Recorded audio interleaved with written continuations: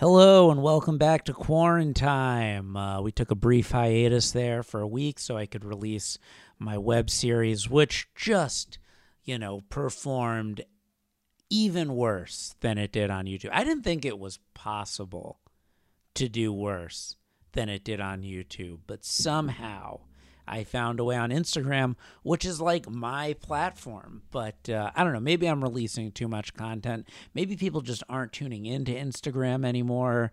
But I've decided to hear what you were saying, completely ignore it, and release more content again. You're probably not hearing this unless you're listening to the actual episode. I don't know if you found it through Instagram, if you're just a loyal listener, one of our 15, or if you're just a random person that discovered it through Apple Podcasts or YouTube. But we are back. Today's episode, really awesome episode. I speak with a friend of mine, definitely the person I had my most heated and well prepped for roast battle, which got me ranked afterwards. It was an epic battle, and a lot of people showed up. You can watch that battle on my Instagram. I'm talking about Mary Elaine Ramsey. A very funny comedian, really unique, finding her voice. We have a long conversation. I think this is actually the longest episode of the podcast. Maybe it's in part because I took so much time off, but I think we talked for like an hour and a half. You don't have to listen to all of it or listen to all of it because I think it's all pretty interesting. We have a pretty good chat. But with that being said, let's get started. I had considered rebranding the show as Quarantine Your Enthusiasm. It was something I had tweeted that Mary liked. She also goes over my Twitter in this and tells me what's wrong with it. But I've decided to stick with Quarantine, though I did add Quarantine Your Enthusiasm to the logo for this specific episode because Mary was on and she was the one saying I should do it. I don't know. You guys can leave comments telling me if you think I should or if you like Quarantine and, stick with, if it ain't broke, don't fix it. But I think this show's been broken from the very beginning. Anyway, with that being said, let's get started. Quarantine episode 16 with Mary Elaine Ramsey. I'm reading this crazy article about this person. About who? I don't know, some 36-year-old talking about the agony of their coronavirus, but I'll stop reading it. It's probably not a good idea for me to read. Oh, God. I feel like it's almost pointless to read those because it's like, what's going to happen? You get it? And then, knowing what you're in for, does that make such a difference? I know, and we all already feel bad about it enough as it is. We don't need any more evidence. We've already done 3 weeks of being stressed out about it. Yeah, we've had a lot of time to sit around and think about it. I woke up, today was the earliest I've woken up in a long time. I woke up at 9 this morning, and then I was like, yeah, I'm up early. I could get more done today. What should I do? And then I just watched Once Upon a Time in Hollywood. I was like, not a bad way to spend your time. Not really, not. I couldn't think of anything else to do. I was like, I could get up and then I just watched it. You were in my dream last night, Mary. I've been having Everyone's been having really vivid dreams. Yeah, my dreams have all been centered around this podcast, though, which has been truly bizarre. I've already shared this on the podcast, so I apologize to anyone who's listening again. Not the part about your dream. I've already shared this part on the podcast, so I apologize to anyone listening again. I also say you're welcome to everyone who gets to hear this story twice because it's a really great story. I had a dream last week that I won an Oscar for best podcast started during the pandemic. That was the category of the award that I won. And I was so shocked by the win that I didn't dress up to the award ceremony, and I went in just tighty whities and a tuxedo shirt. And I went because apparently that was quite a visual, Josh. That was apparently appropriate attire in my mind for just attending an award ceremony that you're not going to win. And then I got up on stage and I complained that the award looked different than a normal Oscar. and You're like, like, damn straight. Did you notice the category you won for? Be grateful. and I don't know what it says about me personally, because like, on one hand I did win, and on the Right. other hand there were only two nominees in the dream. Right. And immediately when I heard like that there was another nominee, I was like, great, they're gonna get it. Like totally. And then, of course, on the other hand, we're in the middle of a pandemic and all you can think about is your own podcast. I know. So, I that's know. some interesting insights. Well, So, it was still related to the pandemic yesterday. So like I said, I had a dream with you in it last night, also related to the podcast. In my dream, you came over to record the podcast, and then while you were here, somebody else came over to um to pick something up from me. And I was like, hold on 1 second. Let me go give this thing I have to give to the person here. And I went to go give it to them and then just asked them if they wanted to record a podcast, and just did a whole episode with them, and then came back and was like, sorry about that. And you were like, what the fuck? I came here to do. Why'd you just go and record a whole other podcast while I was waiting? And I didn't have a good excuse. And then I feel like we went and like redid sort of. Oh yeah, we went to you had like a show at the Improv, and I went with you for some reason, but I was just freaking out the whole time because people kept coming near me, and I was like, get the fuck away from me. But also like, why? like, why uh, would the improv be open? why would the Improv be open, and why would I go if it was to watch a show that wasn't mine? Although we did have like a fun hangout like 2 days before what I call the Tom Hanks moment, or one night before. Oh, yeah, you and I, we were at the improv. We were at the Improv, Yeah. and then we went and the Low Low show, where Nick was sitting next to us coughing. He was like, "Relax, relax, I have a cough." And later, I started freaking out about that. But total other thing, and like I feel like we're totally safe from that show at this point. One of the comics on the show has or had coronavirus. Stop it. Are you kidding me? No, somebody who No. was on that show had it. You Uh, can't. I don't want to HIPAA offend, break HIPAA, but I will tell you Yeah, when we're not. after this, you and I are going to have a conversation Yeah. because I had a fever at one point. Oh shit! But you're probably okay, because like Well, yeah, I this feel was a like, while ago. yeah, because also I've been, in those articles I do read about the people who get it with minor symptoms. Apparently, like the minor symptoms are like the worst hell of all of their life. Like that's like what minor symptoms are. It's like minor symptoms are you didn't die. There's one major symptom, and then the minor symptoms are like 8 straight days of nonstop vomiting. Really? Well, Because I've heard people fully are somewhat asymptomatic. I guess that happens too. I guess so. I don't know. Nobody knows anything. Nobody knows All I anything. know is I'm stocked up on hydrochloroquine or whatever that thing is called that Trump sent. No, I'm kidding. I went to the Early pharmacy, got investor. all the lupus meds for myself. I don't have And you'll lupus, but resell them at a higher price. resell at a higher price. Oh, fuck, what was I saying? Um, I've been I probably shouldn't admit these things on the podcast. What I'm about to say is a lie, government. I've been playing poker, and we can't like in the app send people like poker is what the money is for, like in Venmo. So I write things like, for the toilet paper you've been hoarding and reselling at astronomical prices. I just like to write like messages that would get them in trouble that aren't the specific thing. Prostitution. So are you Venmoing a lot of people or have you been losing a lot of hands? No, I'm up. I'm up big. I'm up big. It's like What does basically that been mean? my like second job.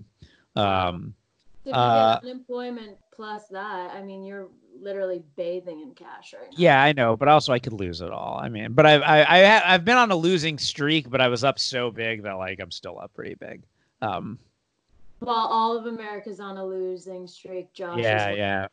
We are. I was like, I had like a moment of like worried about getting canceled for something, and then I was like, oh yeah, America's canceled. Um, America's fully canceled. So how have you been holding up? The place looks nice. This is, I guess, I caught a glimpse when you were talking to Liz. But Yeah. this is the new pad, right? No, I'm at my parents' house. I'm in my attic.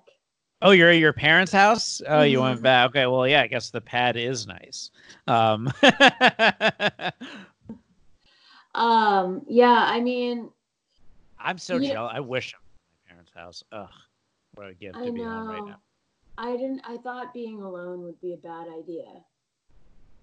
I'm just like, I'd love to be in my parents' house, but I just have this incredible fear that I'm asymptomatic, and like, what if I I know. bring it home? And then I also have the fear like that I'll just pick it up traveling home, and I No, couldn't live with myself if I went no, home. absolutely. I made the decision to go home like a long time ago. Otherwise, I never would have. And Um, trapped here.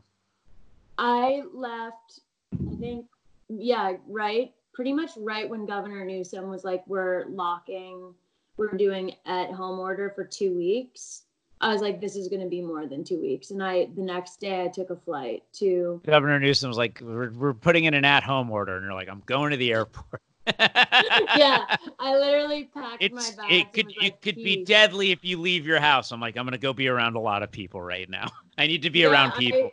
I was an idiot. I didn't do a mask. I wasn't doing gloves. And then But hey, you've made it 2 weeks. You've I made it made it over more two than weeks. 2 weeks. Yeah, More than 2 weeks. 3 weeks. So chances are you aren't still a carrier if you ever were. I wonder if I was, because like I said, I did have a fever. How like within the 2 weeks? Like Yeah, since so I met my mom in South Carolina, mm-hmm. and I pretty much right when I landed, I was like, honestly, I don't feel great. And Mm-hmm. she took my temperature, and I had a fever. How Um, bad? it was 101.4. Oh, that is a fever. And But I had taken the red eye and I didn't sleep at all. And then she took it again the next day and I didn't have one. okay. And so, And you didn't like have like a bad cough or sore no, no, throat or like any vomiting or anything like that. no. Just And the apparently, fever. sleep deprivation does spike your temperature. I know, but it's got to be terrifying to have a fever. Like, I did. I basically just stayed in my room for 2 weeks and then reemerged. And now we're in Boston. We drove to nice, Boston. nice. Well, it's definitely it's got to be nice to be at the parents' home. It is. Uh, Dunkin' Donuts. my mom's been like trying to take care of me from home here. Like she keeps sending me things. I keep getting packages every day. Of just What's the typical package? well, at one point she would like send me food. She sent me like some steaks, which was really great. Oh, that's Uh, so nice. and then randomly got like a bunch of tissue boxes. Um, She yesterday I thinks got you're crying. hmm. She thinks Oh you're no. I think she crying. got me the tissues because she couldn't find any toilet paper or anything. So Oh, she like wow. some backup tissues. But I got toilet paper. I actually did a pretty good job of prepping for this. Being the neurotic I am, I went to like Ralph's and everything 2 weeks before everyone freaked out and bought just tons of stuff. And so I was like doomsday prepped at the start. Smart. But I don't know if I prepped for it to be going on this long. I kind of like prepped for like 2 weeks. And it's going to be even longer. I bet it'll be mid-May.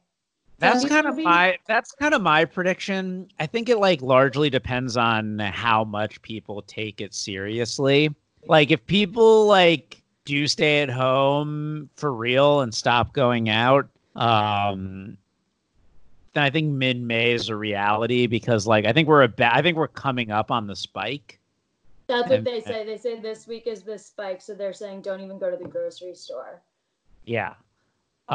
So this week should be the spike, which means that next week or like by mid-May, hopefully it'll be like controlled. But I still think people are going to be. I'm going to be free. I'm not like really going to be going out and doing shit mid-May. I'll still be kind of freaked out and locked up around then. I think a lot of the neurotics will.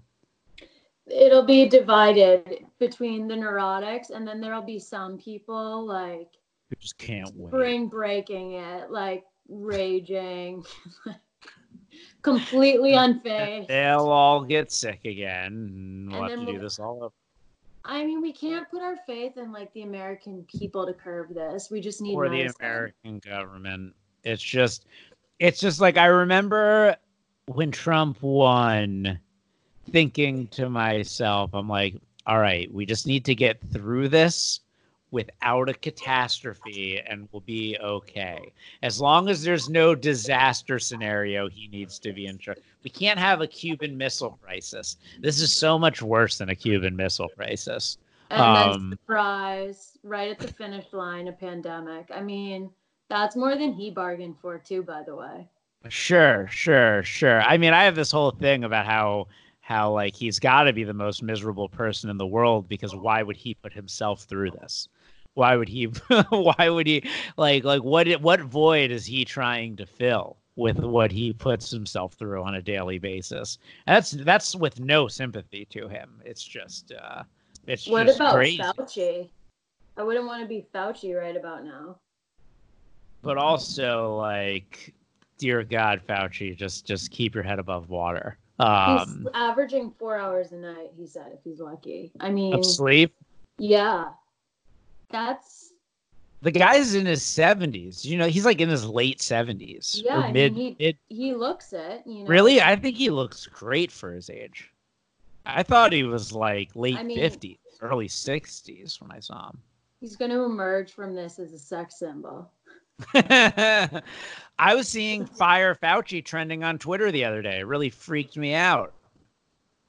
Oh, well, come on. Of course that's going to happen. Because Trump answers to the Twitter gods. Wait, what did you say? Saying Trump answers to the Twitter gods. So yeah. And can't be putting ideas in his head.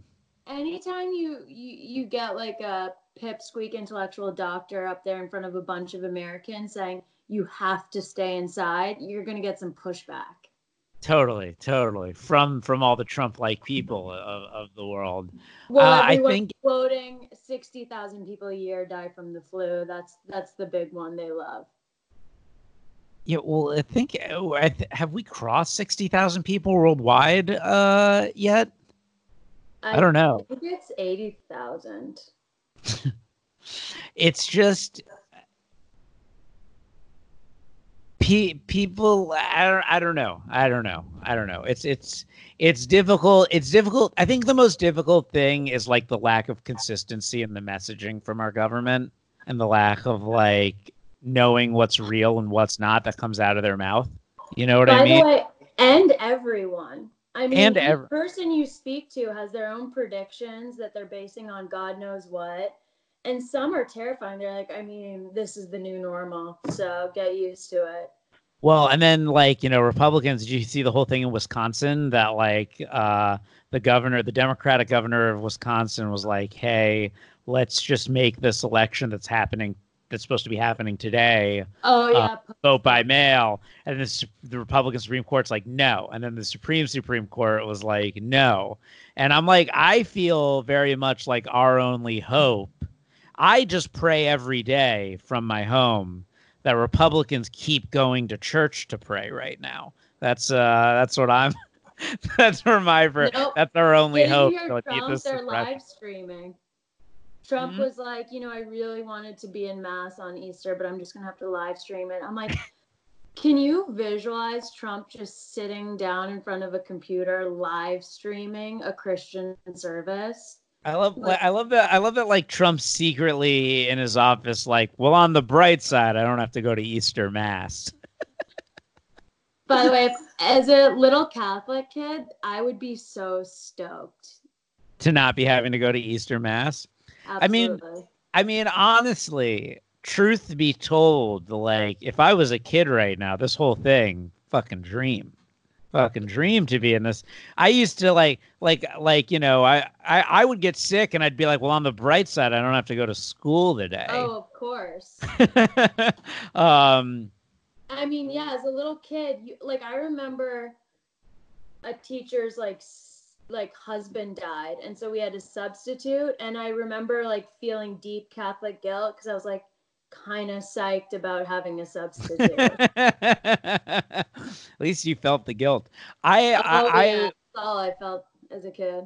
I have this weird memory. This is like a weird story that I for some reason vividly remember. Um my so in third grade I had this teacher, and this teacher's like ends up being a patient of my dad's. And she was like, she goes to my dad and she's like, oh, your son was in my class in third grade. Like, what's he doing now? I always thought that kid was special. Those were her exact words. And I have this vivid memory of being in third grade and remembering that my mom used to always like, tell me like, you're special, Josh, you're special, Oh through yeah. father telling me. So I thought I was more important than everyone in the world when I was in third grade, for sure. I thought I was destined for things. Not a lot's changed. Except hard truths. Uh, but but I remember being in that specific teacher's class and her getting mad at me because I was like acting up, and her going, "Do you think you're special?" and saying yes to her that A I do. resounding Yeah, a yes. resounding yes that I've been like confidently. But I also love that implanted in her mind that I was, and that years later when she was visiting my dad, she was like, "There's always thought that kid was special." And it was like, really, because I fucking said it with that confidence. By the way, that's what everything is. My dad and I were just having this conversation. Like people fully perceive you the way you perceive yourself. And like we were talking about how funny it is that Bloomberg just dropped a couple 100 million just to get eviscerated by Elizabeth Warren. Like that literally would have been like if I dropped a few 100 million for our roast battle and then was like, like worth it. Um, and then my dad was like, it's just crazy that like in that moment she destroyed him because of like what he said about women in the past. Whereas like Trump can like literally like bang hooker, like no, like say whatever he wants, nobody gives a shit. And I'm like, that's because he truly feels no remorse. Well, yeah, there's a power to shamelessness, and I mean to It's any non massively powerful. It's not per to, se good, but it's no, no, effective. no, to any non open mic, LA open micers listening to this, you may not get this reference, but I often say that I think Ian Russo is very much the Donald Trump of open mic comedy, because he has this shamelessness about him. And anytime you try to knock Ian Russo down, I feel like it only adds to the legend of his shamelessness among Yeah. the scene. I'll never forget, there was this one time where Jeff Garland was like screening his special and like doing a Q&A afterwards, and I was there, and Where it was at Sycamore Tavern. And Jeff Garland screened his special at he Sycamore screened his Tavern. special in the dojo at Sycamore Tavern, and like a bunch of comics were there, and then afterwards he did a Q&A, and Ian was there, and Ian was asking question after question after question. Oh And this was God. on Sunday night before the Improv, Mike.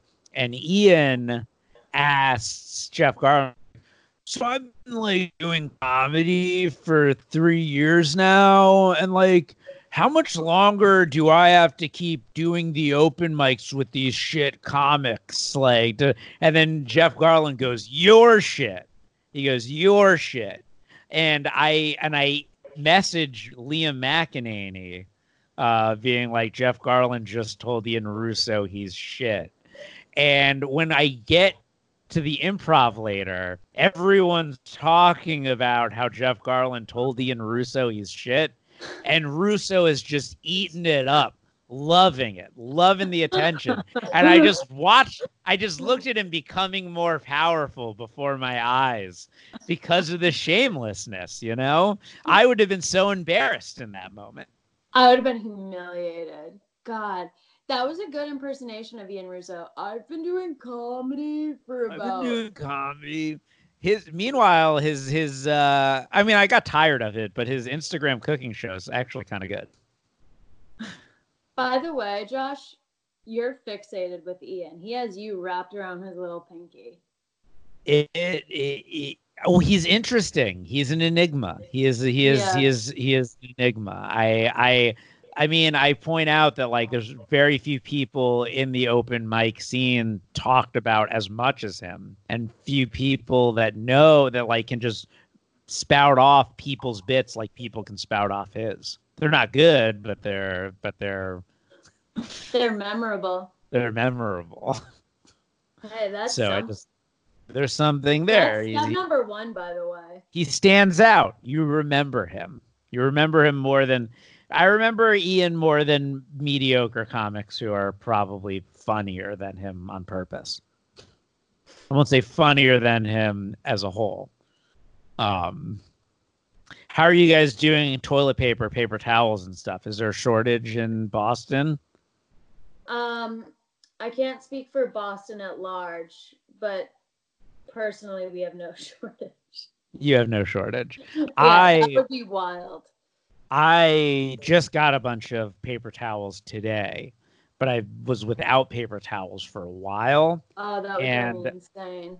And yeah, it was good, making me nuts because I also haven't been grooming myself at all. I've just been like letting it all go, beard and hair and everything. And I'm making like these very messy sandwiches. So it just started to become such a nightmare every time I'd eat like a breakfast sandwich. Just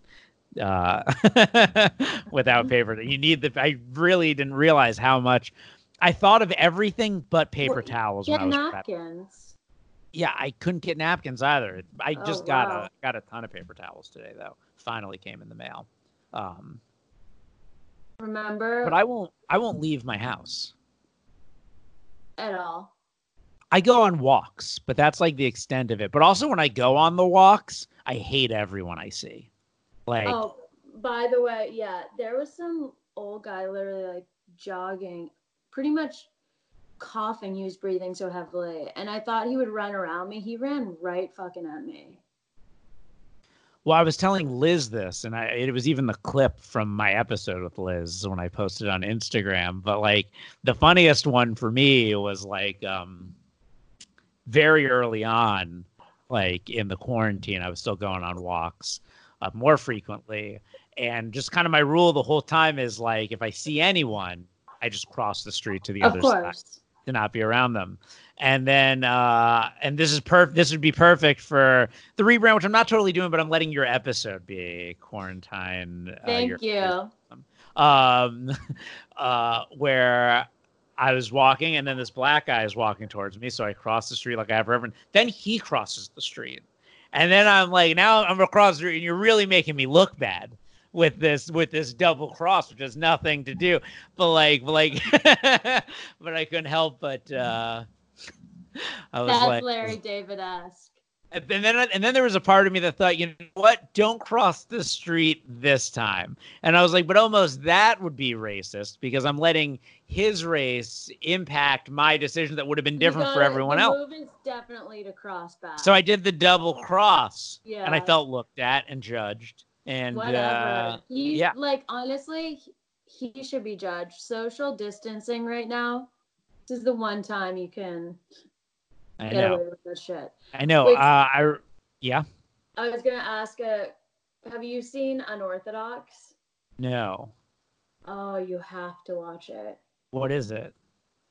It's a Netflix miniseries. It's based off a book. It's about a Hasidic Jewish woman who escapes the Orthodox community in Williamsburg, New York, and moves to Berlin.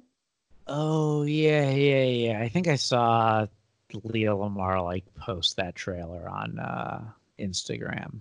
I'm sure it was so good, but it made me think about it because the Orthodox men aren't allowed to touch any woman that's not their wife. Mm-hmm. And I'm like, I am so fine with that. Yeah, but the rules for the women are even tough. You got to wear like this wig and the rules are insane. I used to do catering when I was living in New York, and I would cater for this Orthodox Jewish catering company. Side story of this was it was like me and a bunch of college friends, and like my Would they college. only hire Jewish people? No, some people were non-Jewish. In fact, like I had to hide that I was Jewish for certain events I was catering that were on religious holidays because like they wouldn't have wanted us working as Jews on the religious holiday. So I occasionally had to hide the fact that I was Jewish to get work.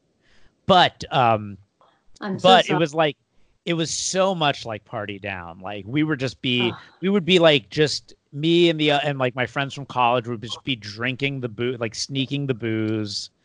We would get so wasted. We would be getting high in like the parking lot mid like events because they were all drunk. Like the one thing that was good about catering Jewish events is like one of like all Jews like on Jewish holidays and stuff are just chugging alcohol. It's like part of the service is just getting Right. wasted. So people rarely notice that we Whereas were Irish having. Catholics never overdrink.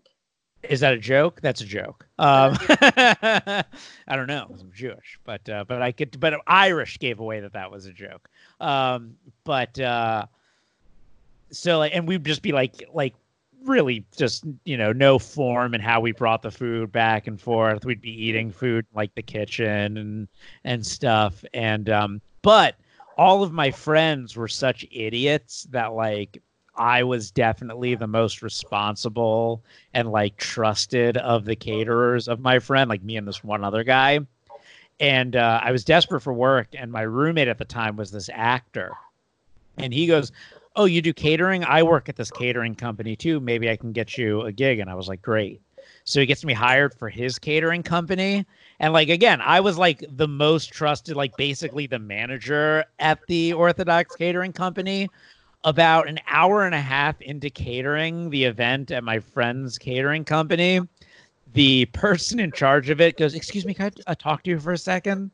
Pulls me aside. He goes, "You are probably the worst caterer I have ever seen in my entire life. Get out of here." And just fired me like that. Just wait, do you like, remember? Was it Olivier Chang? I have no idea. I have no idea. All I know is like I had like no form with how I was just like bringing things out and like taking them Yeah. away. I was like sneaking food in the kitchen, and he saw me. He's like, like what is happening?" It's insane. Like, I feel like in New York, it's either like complete degeneracy or they have these certain companies that do all the big events that are truly, it's like all these Eastern European male models who are Yes. like robotic with their Yes. precision. And it is just like, and they look so sharp and clean. Otherwise, it's like people come in looking unbathed, Yeah, yeah. No, scooping no, out that food right into their mouth in front of. they hired me simply based off I think the second they saw me, they were done with me because I was by far the least attractive person working there as well. Dude, So all those companies that don't even hide it, they like call themselves like runway waiters, like similarly, when I first moved to Los Angeles, like my first few months here, I like didn't have work and I was just coasting off of my like savings. And I was like, all right, I need to get any job now. So I tried to get a job at a movie theater because like I was like, I'll go to movies, I'll just work in a movie theater. So I went to the Grove and I applied at the Grove to work at the Pacific Theater there. And like I wore like a shirt, a button down shirt, and like a tie, and I went to like the group interview for it.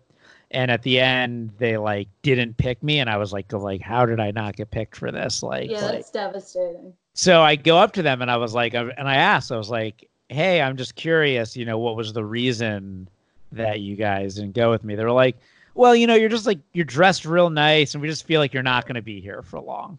So I decided not to go with you. And I was like, okay. Then I was living in Culver City. The Pacific Theater in Culver City was hiring.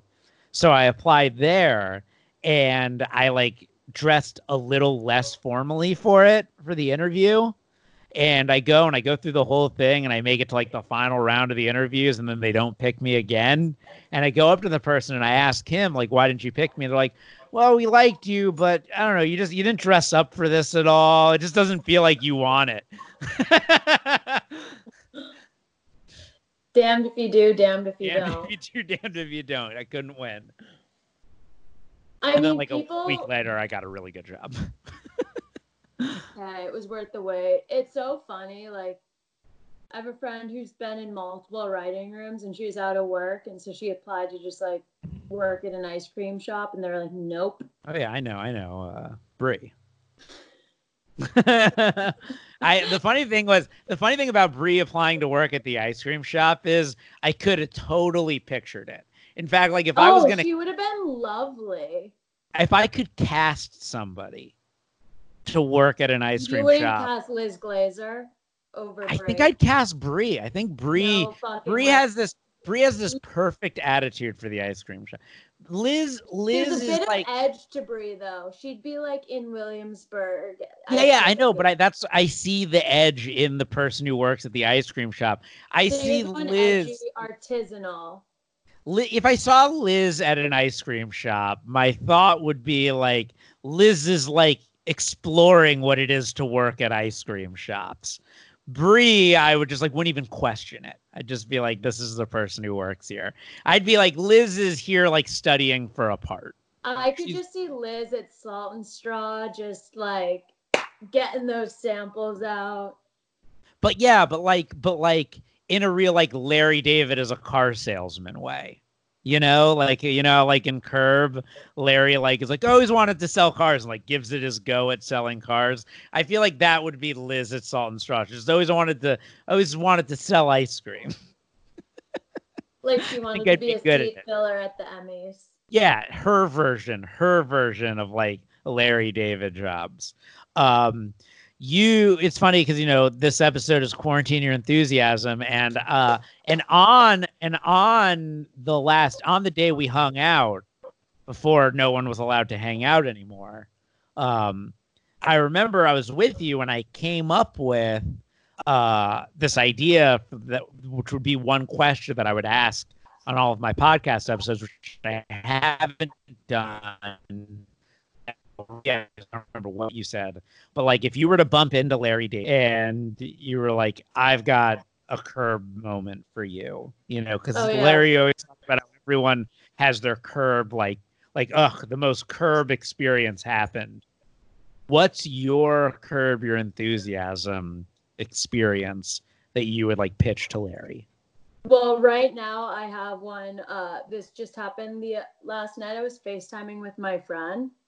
And he lives in downtown LA and he's living all alone right now. And his sister is like, oh, I'm worried about you. I'm going to stop by. I have an extra mask, whatever. And he's like, okay, fine. So she brings over the mask and then she also has a care package for him.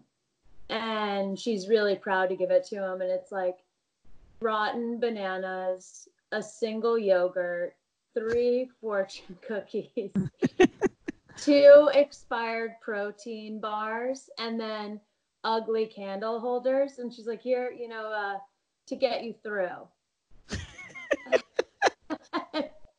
I love the idea of like gifting someone shit. Gifting stuff. You were gonna toss it away, but toss it out. But let me pretend it's a gift instead. And so obviously the rotten banana really is what puts it over the rotten banana. And you could sneak everything else. Everything else could almost be the rotten banana calls attention to the rest of the faults. Yeah, no, I'm gonna fire up a photo. He texted me the rotten. But of course, whoever gave it to him, and then of course he'd call him out and go, it's not really. It's garbage, whatever. And then of course Susie would just launch into him, being like, it's nice, you fucking. So this is the bananas. Oh, I can't see it. There we go. So he goes. Oh man. he goes, some of these I recently purchased at Whole Foods. 3 of these were in a gift bag. And then just like the idea of giving a grown man 3 fortune cookies and a single yogurt to get through a pandemic. It's yeah, it's just like it's that's weird. It's a really weird move, right? Mm-hmm. Oh, Mm-hmm. and then yeah, there were 2 I like that one especially because it's like quarantine themed. Like exactly. that is a legitimate quarantine your enthusiasm And experience. those were the candle holders. What's the point of the candle holders? I mean, I guess they're nice. Expired protein bars or granola bars. And then some 2 off-brand ginger ales. All right, I'm gonna go ahead and say. So wait. So like this person. Wait, what was the relationship between the people again? Brother and sister. Brother and sister. Definitely offloading their junk. But I guess still like if I was desperate for something, I'd be glad I had the protein bar and the ginger ale. It's expired. The protein bar or the ginger ale? Expired. It's probably still okay though. I mean, also, by the way, grocery stores are still open. It's not Caracas. Like, you can still go to Whole Foods. So the idea of like pulling out expired protein bars feels like a bit of a stretch. Mm-hmm. What was I gonna say? Yeah, I'm trying to think if I have like I had a big blow up with my roommate early on because they were like going out and stuff. That's like a Jeff and Susie moment. Well, yeah, to be fair, it was like right before the stay-at-home order, but it was like already.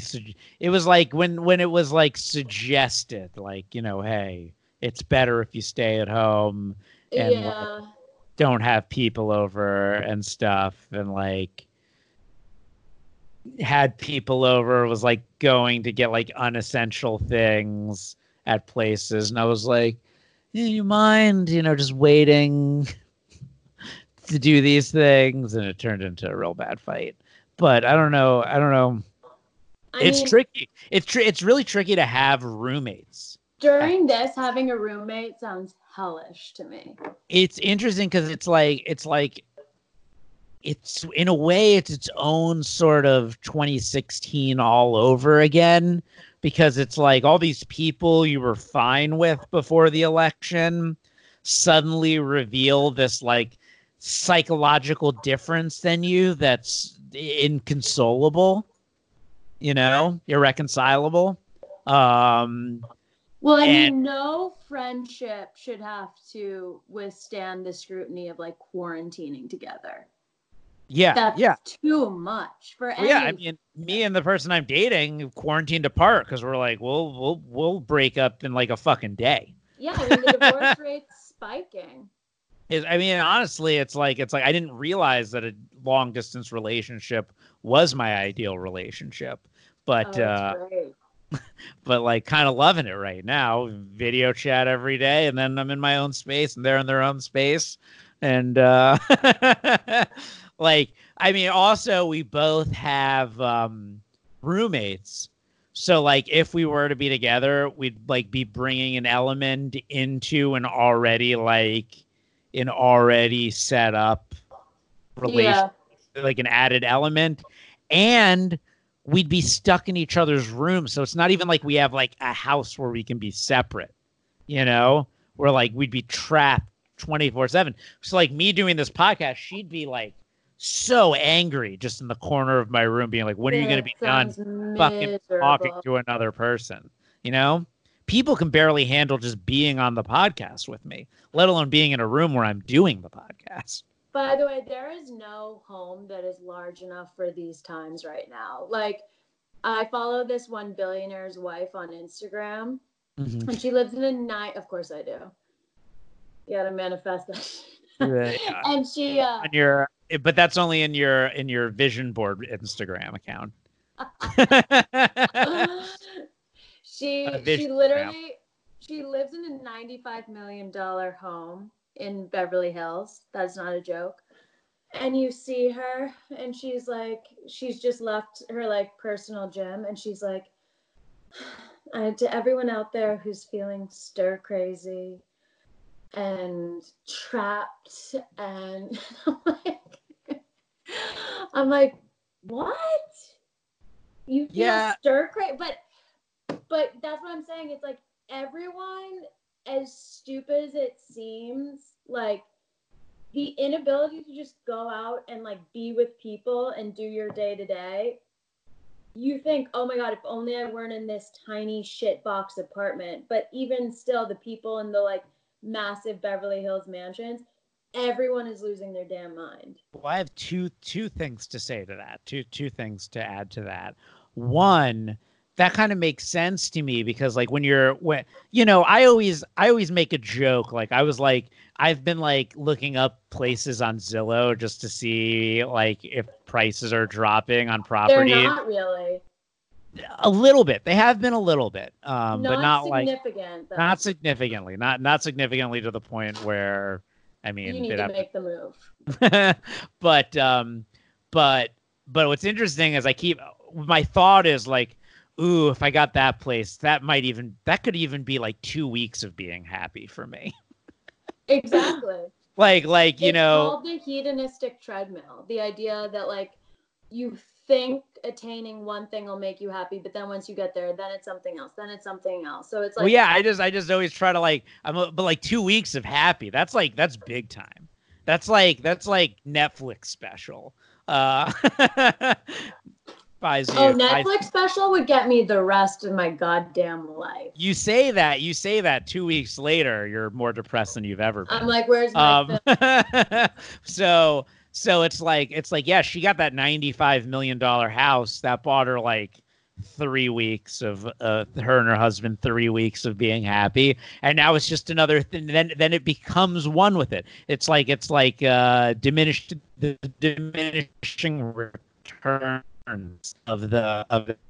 And when you're that kind of person, like I think a large part of it is like constantly being able to find distractions. I often have this theory that like almost the worst thing that can happen is achieving your dreams. Not that it's not great to achieve your dreams and not that people can't handle achieving their dreams, but if you're an unhappy person and you achieve your dreams, really what happens is you lose the thing that was going to make your unhappiness go away because you think like getting that $95 million home will be the thing that finally makes you happy. But once you get it and you find that you're still unhappy, you no longer have the dream of that thing that's going to make this feeling go away. You just have the feeling. Well, it's So also, I it's think like, that like being her, she's like losing her ability to go travel to France right. or like work on a project, like have contractors come to that $95 million house to redo one of the rooms. Whatever just gives her day to day to distract her from the sort of void she's probably feeling. Like, I think a big part of Trump is every day is a new piece of chaos to distract him from sitting down and realizing he's just miserable. He's thriving under this chaos right now. Thrives under the chaos. And that I idea that you said about unhappy people, like I read this book about bipolar disorder, and the woman was like, people with bipolar are so hesitant to take lithium because they feel it's risking their last resort. So they're like, if I take that and then I am still unhappy, the idea of that is too painful to even try. And I think that's sometimes why unhappy people sabotage themselves from achieving their dreams, because they're like, if I get that and I am still unhappy, I am toast. I think in a large part because they kind of know they will be in a large. Of course. They like. By the way, it's like we all know. We're I just not think willing to admit it to ourselves. I think it's very important to find.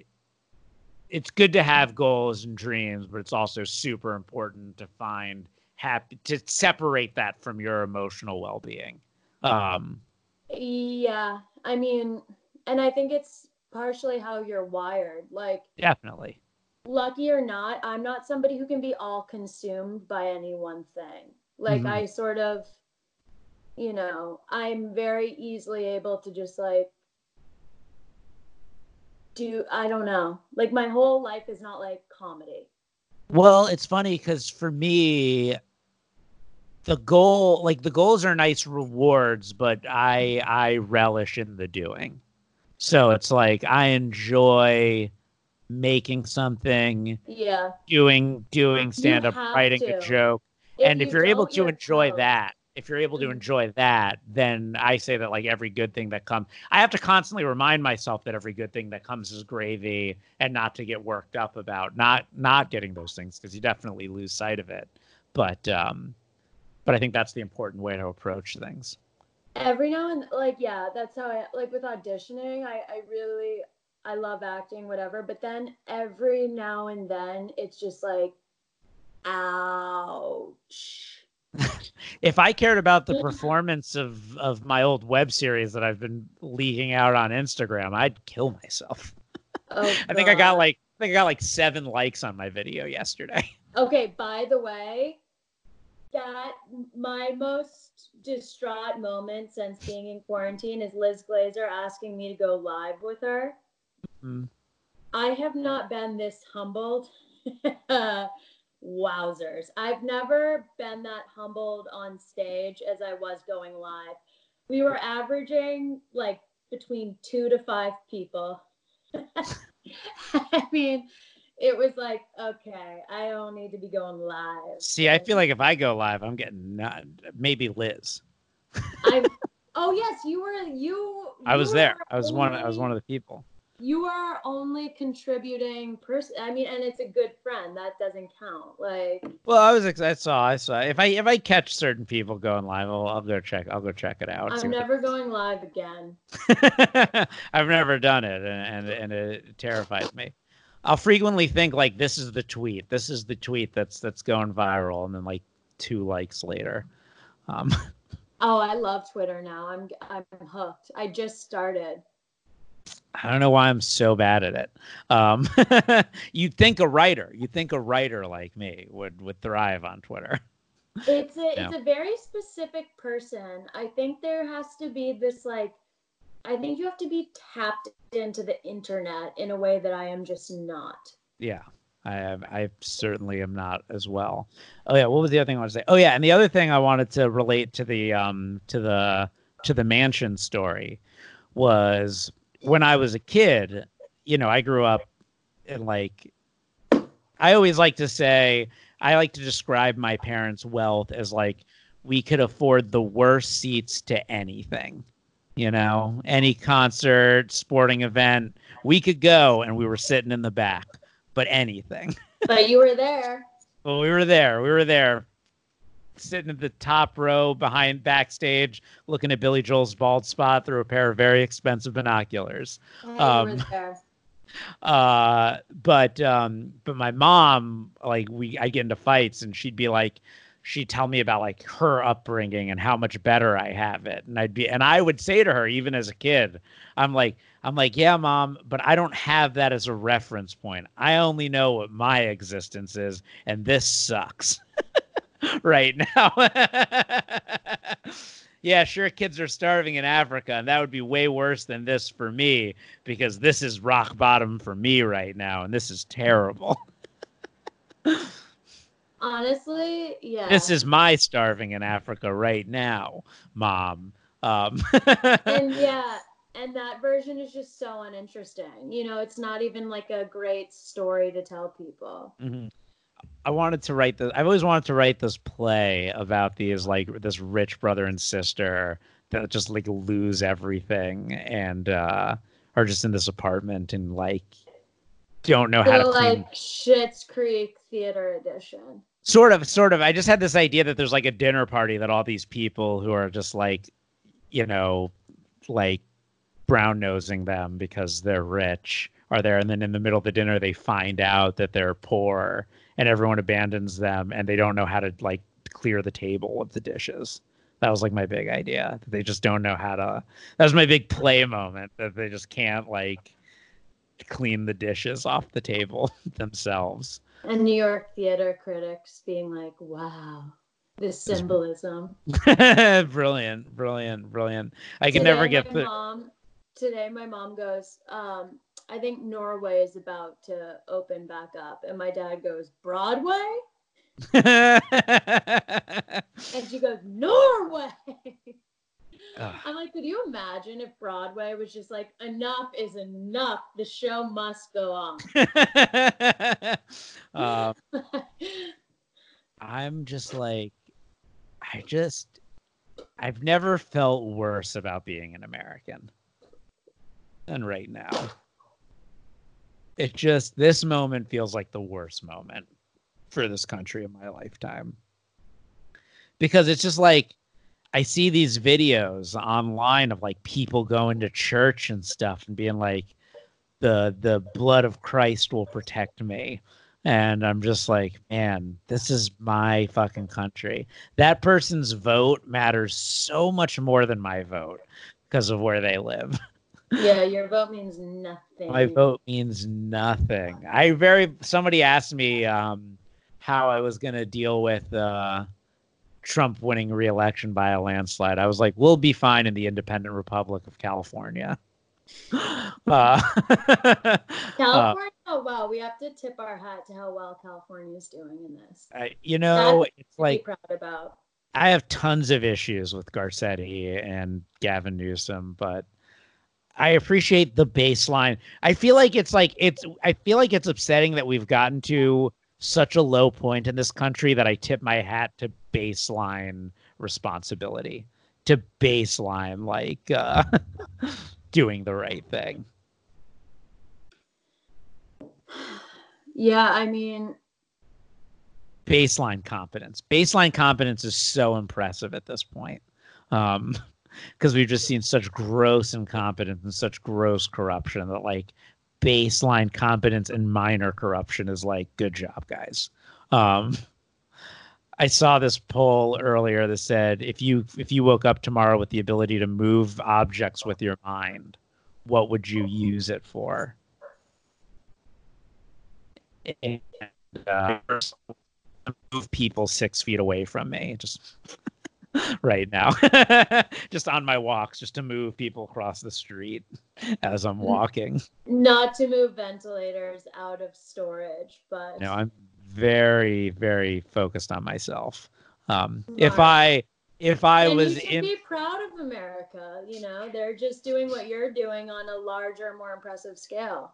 Yeah, but my whole thing is, I have a joke where I'm like, every once in a while, I'll see people giving Trump such a hard time for like doing something stupid. And I'll be, that's not fair. I do that. But then I remember, oh yeah, I shouldn't be the president. I feel like not enough people remember that they shouldn't be the president. Having the self-awareness that you should not be president is key. I mean, Joe Exotic didn't have it. I know. It's the platform I plan to run on. I care enough about you to not run, therefore you should vote for me. Exactly. Zach Mendez said I'm like negging. I'm negging people into voting for me. Don't vote for me. I don't want your vote. I couldn't think of anything I'd want to do less than be president. Right? That's how you know you're a happy person. Because you got to be fucking miserable.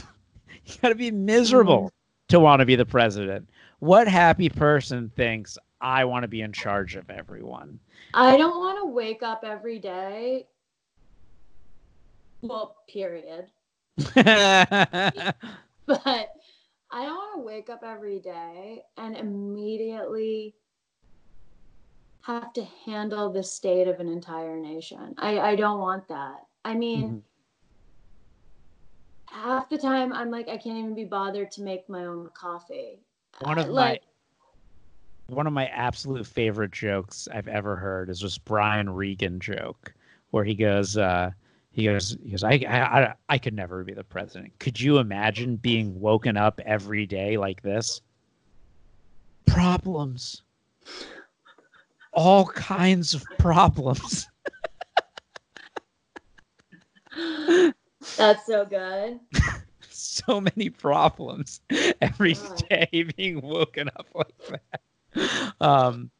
But even like pausing my like Spectrum account, I was like, oh God, I have to call Spectrum. Like that's not the mindset of somebody who should put themselves into like a position of leadership. Oh, yeah. I mean, the amount of stuff I get done on a daily basis feels embarrassing right now. Yeah. I If mean, I do like a yoga video, I'm like, damn, patting myself on the back. I've had the screenplay open on my computer like since the beginning of the quarantine. And I've been like, all you got to do, Josh, is fix these 2 pages in this one scene. Haven't done it yet. Do it, Josh. I know. I need to. I can't figure out what to do to fix them, but I got to fix them. Sit with it, though. That's the thing. Is you just have to sit with it. I feel like with writing, like if the answers aren't immediately coming to you, you sort of like push yourself away from it. But forcing yourself to even sit in that, eventually there's a breakthrough. It just sucks. Mm-hmm. Yeah, no, it's true. I gotta do that. Last thing I will talk about, because I was thinking about this the other day when you and Liz were on Instagram Live, and Liz was talking about, and Liz was saying that I was a person she felt intimidated by. At one point before I guess we became friends. And the funny thing was, so a couple of funny elements to that. One is that I thought Liz, because like I had been doing stand up for like a very short period of time, and I was hanging out with Ben Hurwitz a lot, and like I had heard about Liz a little bit, and he's like doing things with Liz Glazer, and in my mind, like, because Liz wasn't around, but I was hearing about her because she was just off doing whatever Liz does. I thought Liz was like this semi-famous person, which in a weird way Liz kind of is in a way. Mm-hmm. That does feel like Liz has been somewhat taking off. But it's funny that she was sitting in the back of the room, like nervous or feeling intimidated by me, while I was like sitting back there, like thinking Liz was this person I couldn't even really talk to because she was succeeding so wildly. Then I just, didn't quite know who she was. The name sounded famous too, Liz Glazer. There's a lot of Glazers. Yeah, Ilana Glazer. Ilana Glazer. I think I might have confused them somewhat with each other just from the name. And then the other thing I wanted to add, which I should have added in that moment, but I'm glad I get to add it here with you today, is that I was actually intimidated by you the first time I was at a mic with you. And I bet you'll remember this mic because it was one of the most horrific open mic experiences I've ever experienced. Because like I had just come back to doing stand-up after like 8 years of not doing it. And I was like, you're going to do it for real, Josh. You're going to suffer through the mics like you used to not let yourself suffer through when you were younger. And so I go to this mic at Cafe Americano. Do you remember the one where the garbage just smelt horrific in there? And like, we just all stayed. And I was like, I was in my head. I was like, you would leave this, Josh, but you're doing stand-up for real, and sometimes you got to suffer being in a room that just smells like straight-up garbage. I would leave that room in a second today. I would be like, this is not worth my time. But you and Rick Cesario were there. And I even remember one of the jokes you made.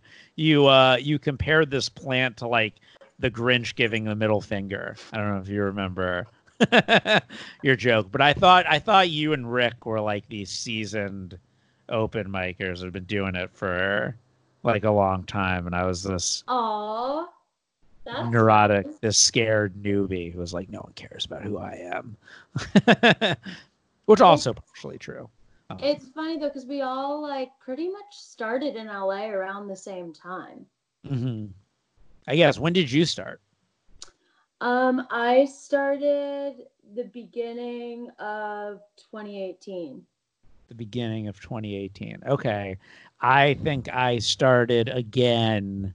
My like restart, which is sort of my start, would be September 2018. So yeah, pretty much exact because I started end of January. And I had done it for a minute in New York, but sort of. I did it for like a minute in New York, and I did it for a minute out here too. And then I just stopped for like 8 years. And then I was I like, don't ever foresee you giving it up again. The idea that you were able to easily walk away from it surprises me. well, I mean, the funny thing is, if you like, you probably don't remember me when I was like first back at it, but like, I certainly empathize with people who are at Bert's back room and like getting very nervous about doing the mic at Bert's back room to a bunch of people who aren't paying attention when that's just like nothing to us at this point. I Because know. like I'd be up on stage, I'd have my notebook open on the stool behind me. I'd look at it almost like I almost didn't need to, but I just had to look at it to like feel comforted by just knowing it was there, Of to like course. see the joke and then go in and like It's a crutch terrify. for sure. It was like a crutch, yeah. But like I just did it so intensely. I was like, I'm gonna do as many as I can a day. There was a point. I remember my record being I hit 7 unique mics in one day. And I There was was just a like, time where, yeah, like if I wasn't doing 20 to 25 mics a week, I was like, I have failed. And then talk about diminishing returns. I mean, totally. I was like, you keep hearing people say like it's all about repetition on stage, and it's hard to like get that. But I always feel like the best analogy I can make is like if you're going to the gym and working out, you're not gonna see like day 1 to day 2, you're not gonna like look great. But one day you're just gonna notice, hey, I look better than I used to. absolutely.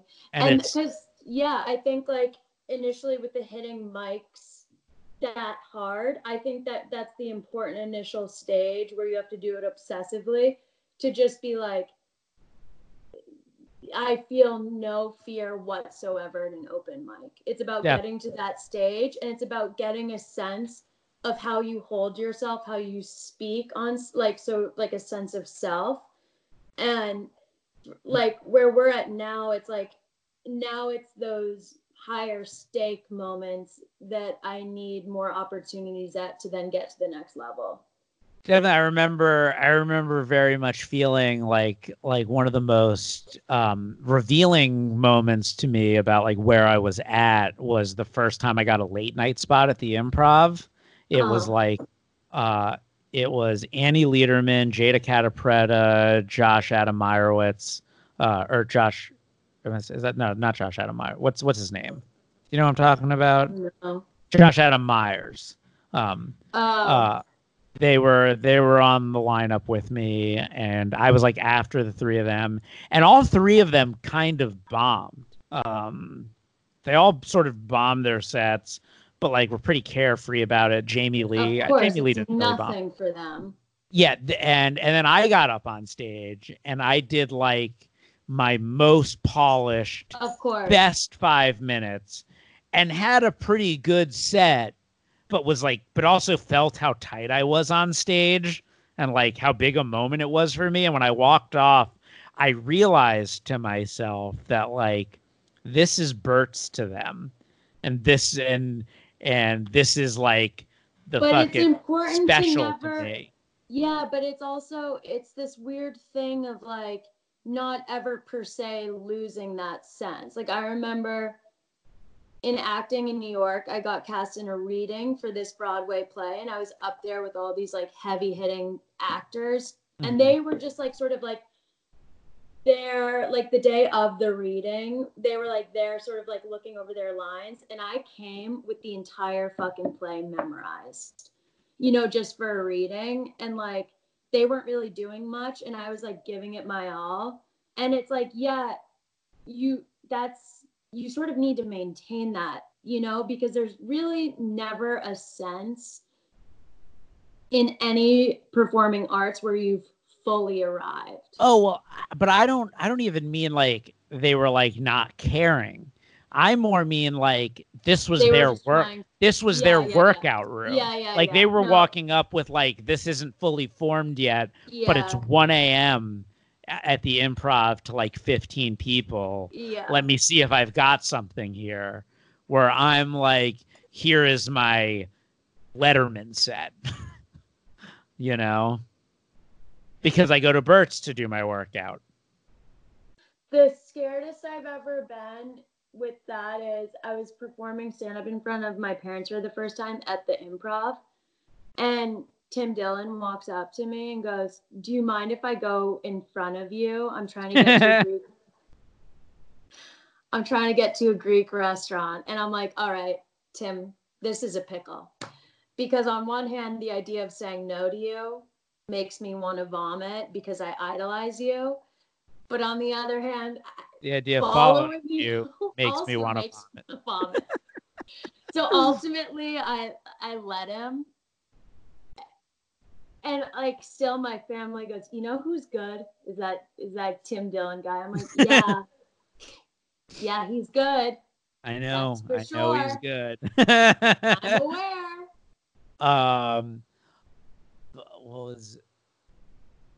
I had a similar thing happen to me. So when I was in New York, I I cannot express how deeply not right it was for me to have somehow gotten myself into this position at the point at which I'd done stand up like 7 times. But through like the fact that I took this class at Caroline's and was like the best person in that class of people who none of which do stand up anymore. And like the booker had like ties to Fallon, which was late night at the time, not the Tonight Show. I got this opportunity to perform on a Fallon showcase, which I was just like deeply not ready for. Like it was like, if I had like a great set, I could have possibly gotten on, which was just never going to happen because I was just, I've like deleted every tape that I have from that era because they're just so horrendous. But the night before, I was like, let me just watch some stand up, just like, you know, study. And I decided I was going to watch Jim Gaffigan, and I was watching Gaffigan, and I was thinking to myself, ugh, this guy just puts me to shame. Like, well, I'll never be this good. And then I'm backstage, like, running my lines over and over and over again in my head. And then Jim Gaffigan walks into the green room, goes up to the booker, asks if he can have a few minutes, and then puts him on right before me. And I literally the night before was watching him thinking, this guy puts me to fucking shame. That's poetic. That's almost like if I saw that in a film, I'd go, it's a little on the nose. It was like, it was surreal. By the way, do you know what my mom's number one feedback for me is when she watches me do stand-up? Be more like Jim Gaffigan. Be more like Jim Gaffigan. Hilarious. I'm like, you're not on it. I don't see you as a Jim Gaffigan type.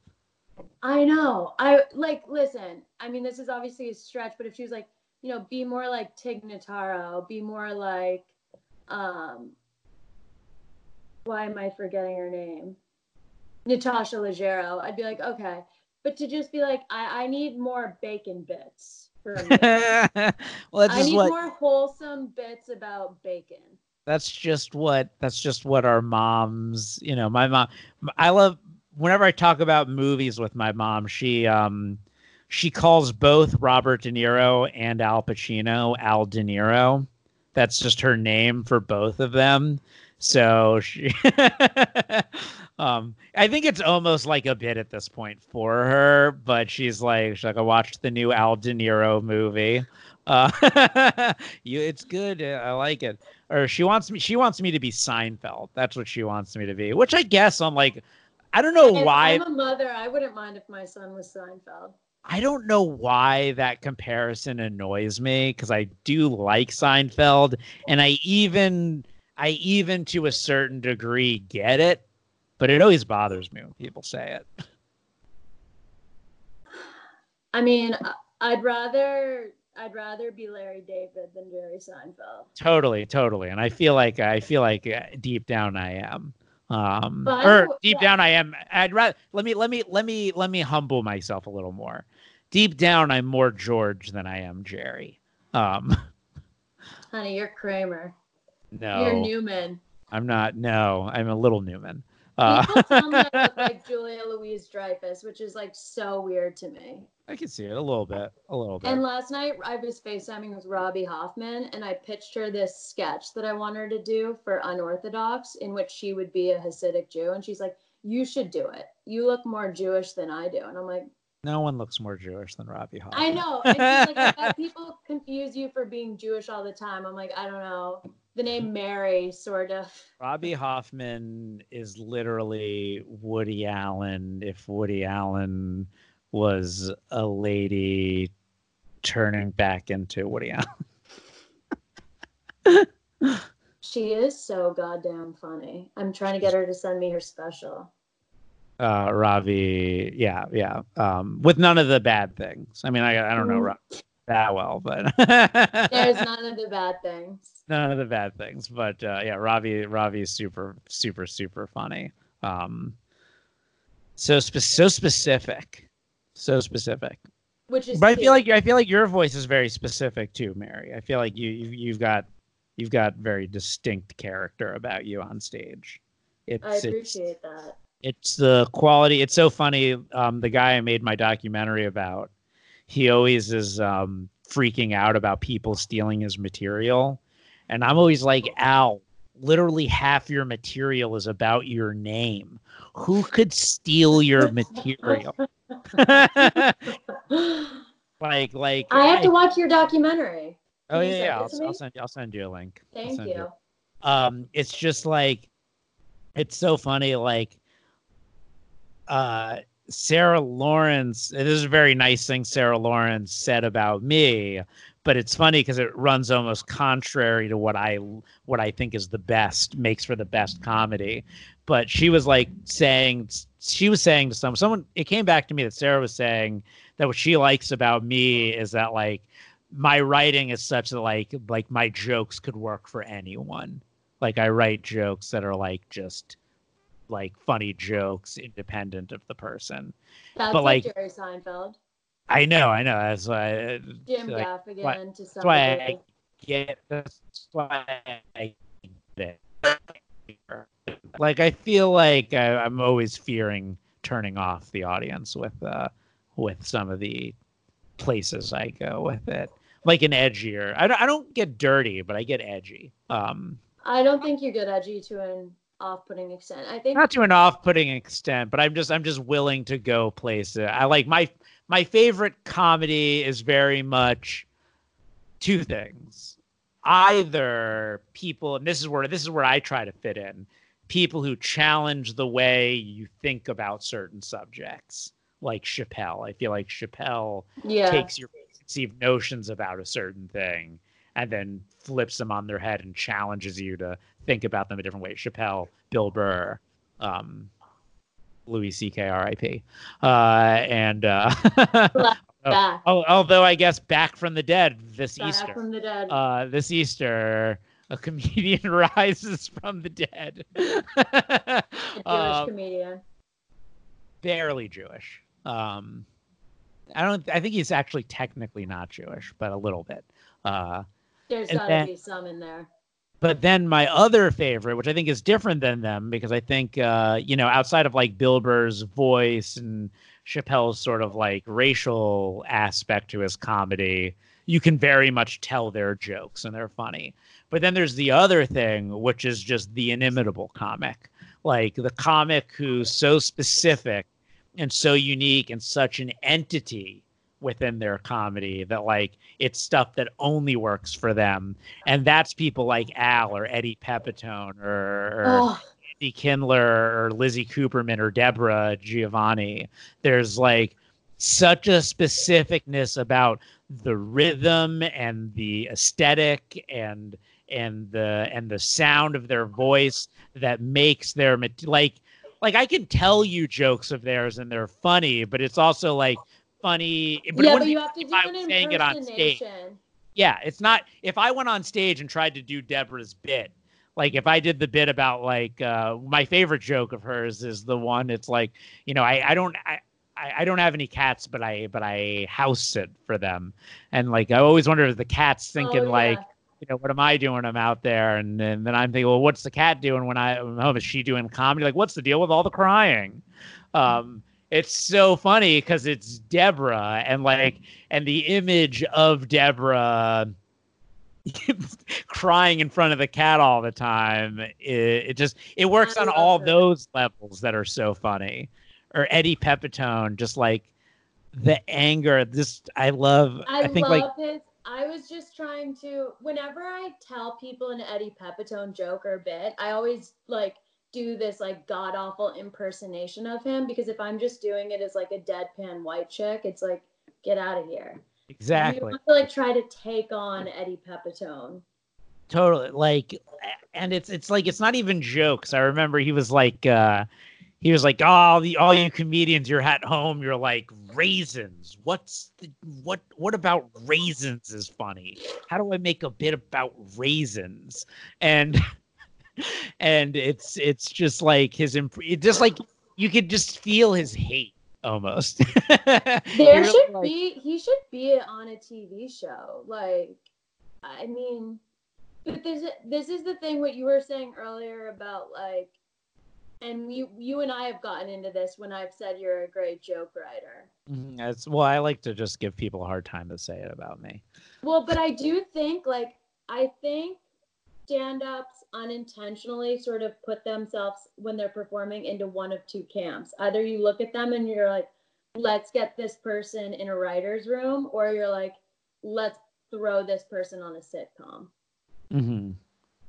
Like and realistically. So I'm in a writer's room. Keep this guy's face off the screen. Keep this guy locked up in some hole with a bunch of other Jews. Let's get this guy's cantors for lunch. Well, that's like, it's sort of my joke. I mean, I'm sort of like in recognition about it. I mean, I remember when I went to New York and I was like doing mics for like 3 weeks, and then like after like the Laughing Buddha. I went to the Laughing Buddha. Ugh, like that's like spent like $40 to get like 5 minutes. And then everyone's bits about their like how they have trust funds, and I'm like, well, no shit, we've all just paid. The most aggressive, like, you just emptied it to do this mic. The most aggressively capitalistic fucking place on earth in New York City, but I love it. My overpriced mistress. But she's so hot. But I remember like getting back to LA from New York and feeling like I really like the comedy scene. I love like the vibe of doing comedy in New York, but I just like the comics better out here. And my joke about it is it's like, it's so diverse out here. You get so many like unique styles of comedy out here. They're like, just in the open mic scene, there will be like Callahan Welsh and Mikey McKiernan and Monterey Martinez and you and just like everyone is so different and specific and unique out here, and such a wide gamut. And my feeling about the comics in New York was I felt like everyone was just a worse version of me. Hey,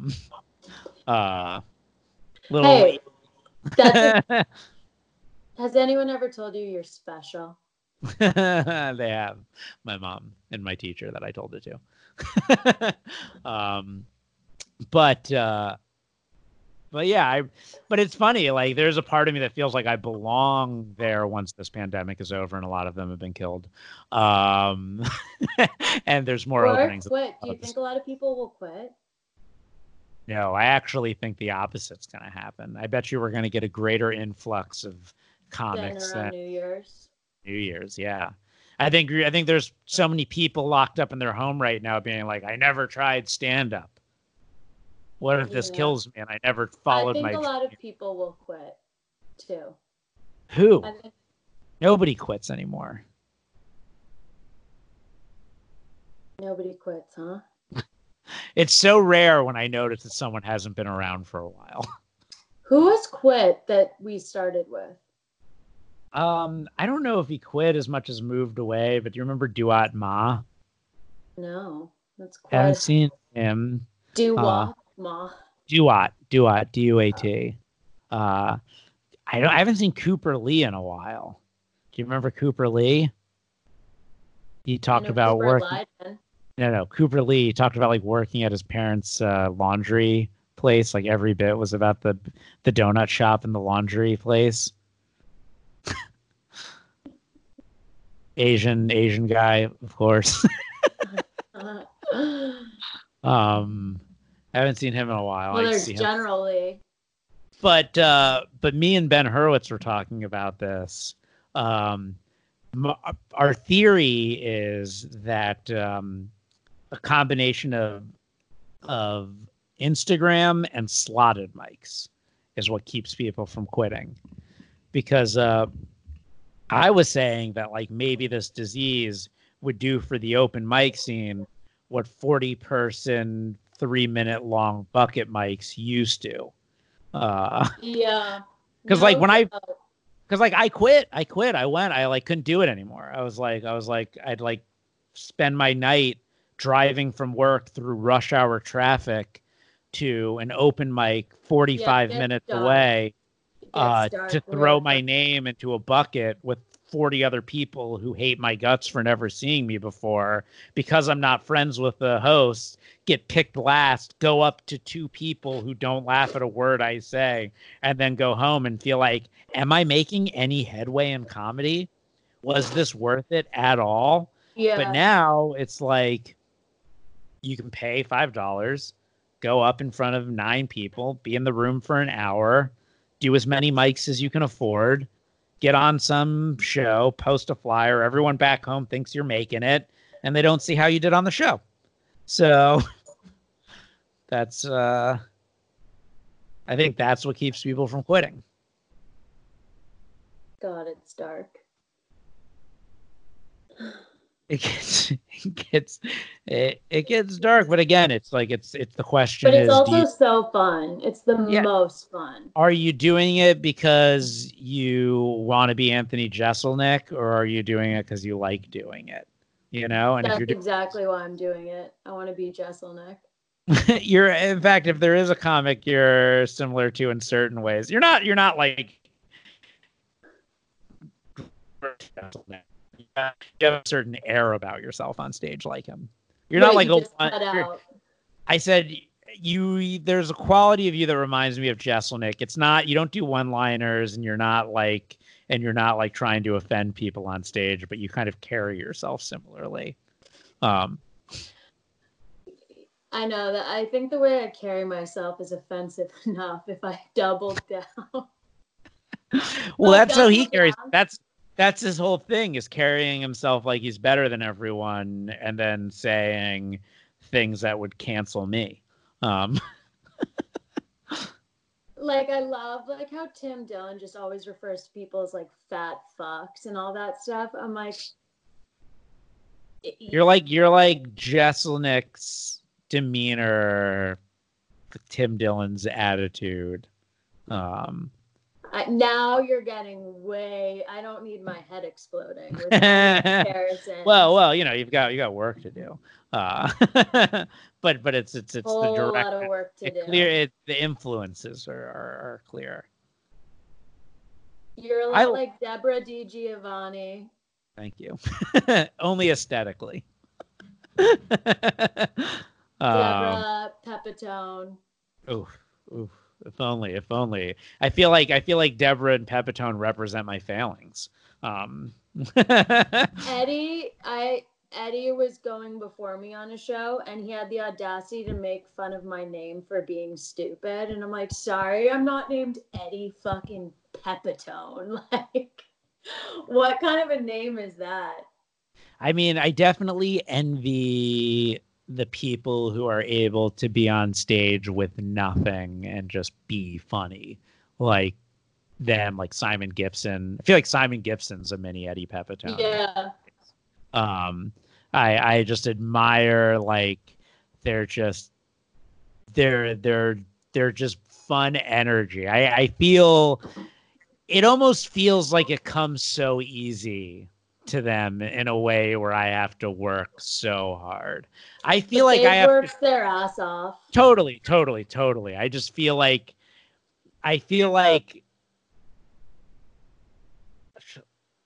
I would say, like, I feel like me doing stand up is more often like classical music and they're like jazz.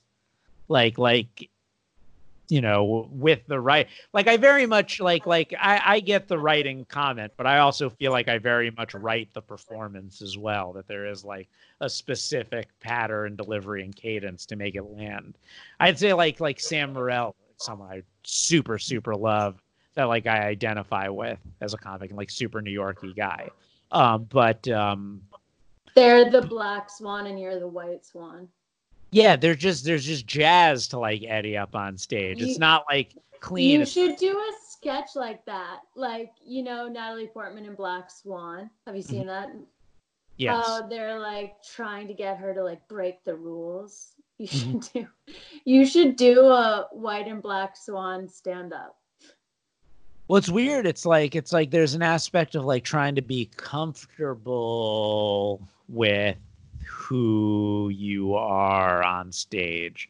It's weird because I'll have out there thoughts, but then I get up on stage and I don't feel like myself doing them. I think stand up in a way is like truly a vehicle to reach self-realization. Totally. Like, you really have to look at yourself in a way that if you were not pursuing stand-up, you otherwise would never have to. I think a big self-realization that a lot of people come to with stand-up comedy, maybe most, is I think a lot of people self-realize that they're racist. I think that's a big self-realization that stand-up comedy brings to many comics. A lot of self-realization that they're sexist and that they have deep childhood trauma. They self-realize that as well. Yeah, people aren't learning that they're actually like... Rachel Cuthbert was like talking about how she was dating this guy at one point. This is a while ago, and how he wanted to come to Bert's and do a set, and he wasn't a comic. And I was like, for your sake, you shouldn't do it, but for our sake, I'd love to see it. It's like, it's a great opportunity for you to learn how racist, sexist, and that he was touched as a child. It is fascinating, the idea of like someone who's never tried stand-up. It's like you give someone who's lived X number of years on this earth, and you're like, okay, you have 5 minutes to speak. Mm-hmm. Watching what they decide is like really a window into like their psyche. Fuck, I had a like one of my most popular tweets ever was about like one of my most popular tweets. Yeah, it got like 11 likes or something crazy like that. Is that how bad you are at Twitter? I'm bad. 11 likes? 11 likes is pretty hot for me. Stop it. I'm telling you. Yeah, I'm that bad. Josh, you write good jokes. I think my tweets are if you actually recently liked my pinned tweet, which I think is the deep truth of my Twitter, is that I'm the Van Gogh of Twitter. I'm writing the best tweets nobody respects in their time. Josh, I'm disturbed. I'm disturbed. There was a period of time where I felt like I was just spitting hot fire on Twitter, just like like I couldn't be stopped. Up. Yeah, I don't know. I don't get this internet stuff. I don't get these kids in there. I'm bad at it too. I feel like a boomer. Yeah, we are. I feel like such a boomer. It's Oh, Josh. Oh, what? Darling, this is devastating. I mean, wow. Yeah, but look at the quality. Look at the followers. Come on, my I know. Nobody wants to follow. Nobody wants to follow nobody wants to follow a follower. Look, if you're not one of my close friends, I look at this. I think this is a madman. I think, we've got a deranged lunatic on our hands. Josh, Your assignment tonight is to finish those scenes in your film, and for the love of God, unfollow 600 people minimum. And one of them cannot be me because I need every follower I can get. No, I won't unfollow you. But I have an attitude about all the social media stuff that I'm just gonna like do whatever the fuck you want. Who cares? Don't let outside. No, do not follow 1,000 people when you have under 400 followers. Do not do that. Yeah, but look at how hot some of these tweets are. Josh, like, I just told you what the problem is. Anyone who doesn't know you looks at this and goes, oh my God. They go, this is a man who self-quarantined voluntarily his whole life. I got nothing for a joke I tweeted that made you laugh when I worked it into this podcast. Naturally, when I viscerally worked it into this podcast. By the way, I bet a whole bunch of stuff was worked into this podcast. Oh, for sure. Liz Glazer being intimidated by you. I just happened to remember a moment. Well, that was a topic. That was a topic for discussion. Right. I will wrap this podcast. This has actually been my longest episode of the show. We really got into it, Mary. I'll wrap it up here, and then I'll stop the recording, and then I'll give you the info that you wanted that I don't feel appropriate. I have to do a voiceover audition for Boss Baby. I don't. But real quick, anything you want to promote before I wrap up the show? Yeah, come watch me and my boomer parents sit our asses on TV and eat Cheetos. There you go. You can do that on Mary's Instagram. Oh, Twitter. Please follow me at EmmyRamsey1. I have no followers. And if you don't start following her now, she'll never follow you because she got to keep those numbers down. Eye for an eye. And then if you have any questions, want me to talk about anything on the show, no one's emailed me yet. You can be the first at quarantinepodcast@gmail.com. One at a time, everybody. All right. Thank you for tuning in, and we'll see you soon. Bye.